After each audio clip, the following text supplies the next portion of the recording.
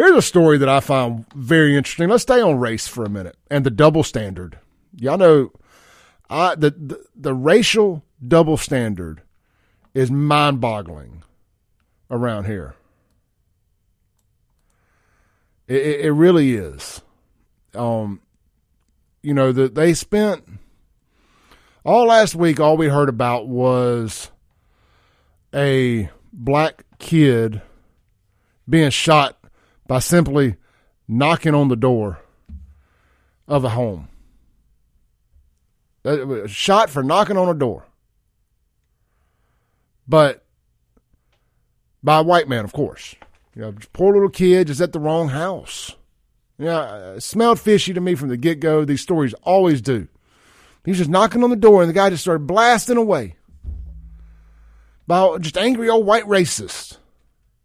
Just shot the poor black kid. Well, come to find out, you may be wondering why you hadn't heard a whole lot else about that story. Come to find out, it looks like some evidence about to come to light that that kid got shot inside that man's house, not on the front porch. Well, that changes things, allegedly, if that's what happened. That changes things, doesn't it? Kid got inside the man's house. Well, Scott, I know you're on hold, brother. Stay there for a minute. I'm sorry. How about, did y'all hear about this other case the other day over in North Carolina where a black man shot an entire family because their 6-year-old daughter's ball rolled into his driveway? WJTV, I'm telling you, they got audacity on the discount shelf somewhere. And I know this is an AP article, but come on, man. It says a North Carolina man accused of shooting and wounding a 6-year-old girl and her parents after the child went to retrieve a basketball that rolled into his yard waived extradition during a brief court appearance Friday morning in Florida. Robert Singleton, 24, was arrested Thursday in the Tampa area by Hillsborough County deputies. According to online jail records, he wore a dark-colored protective vest during the hearing. Singletary replied, "Indeed," when Hillsborough Circuit Judge Catherine Caitlin asked if he would sign the waiver to allow officials to take him back to North Carolina to face charges in Tuesday's shooting of the girl and her parents.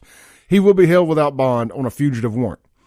The judge said he would hold another detention hearing if North Carolina officials haven't picked Singletary up by April 24th.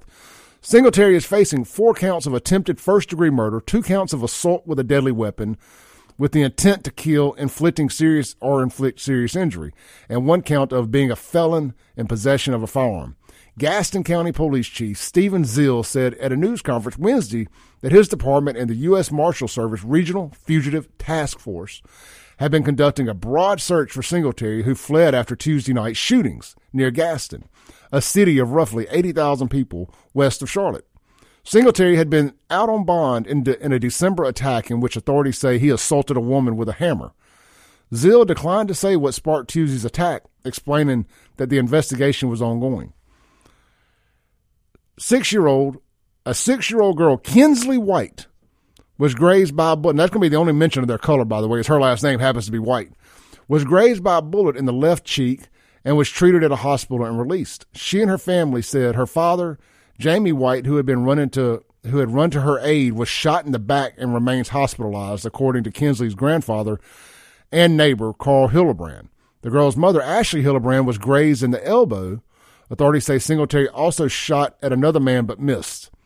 And for whatever reason, they decided to put this little nugget in this article.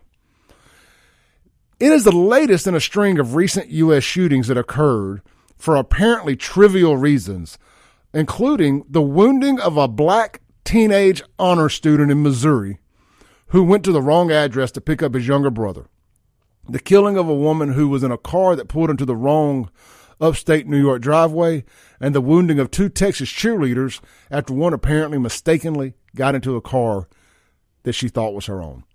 I like that they mentioned the black teenager. But you know what they didn't mention in this entire article?